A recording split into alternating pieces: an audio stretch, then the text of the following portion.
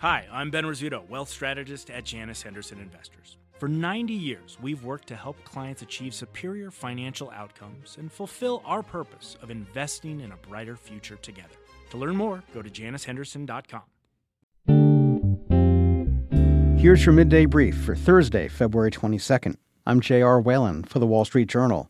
Thousands of AT&T customers across the U.S. lost cell service this morning as the result of a nationwide outage affecting that network. Some AT&T users said on social media that their phones were stuck in SOS mode, meaning they had no service but could make emergency calls.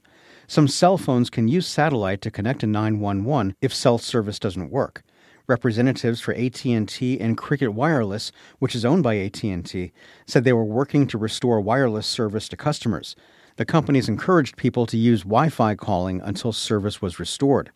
You can find out how to set up your phone if you have no service on WSJ.com. We've left a link in our show notes.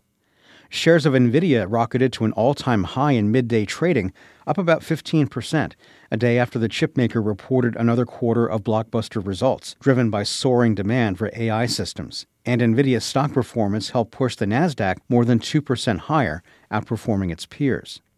And the National Association of Realtors said sales of previously owned homes rose 3.1% in January from the prior month, a modest rebound after sales last year dropped to their worst level in nearly 3 decades.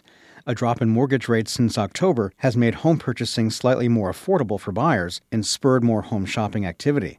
We'll have more coverage of the day's news on the WSJ's What's News podcast. You can add it to your playlist on your smart speaker or listen and subscribe wherever you get your podcasts. Support for this show comes from SoFi Invest. Alternative investments are now available on SoFi. Unlock the potential to build and protect your wealth with alts including real estate, venture capital, pre-IPO unicorns, and more at SoFi.com/WSJ. Active investing products offered through SoFi Securities, LLC, member FINRA SIPC.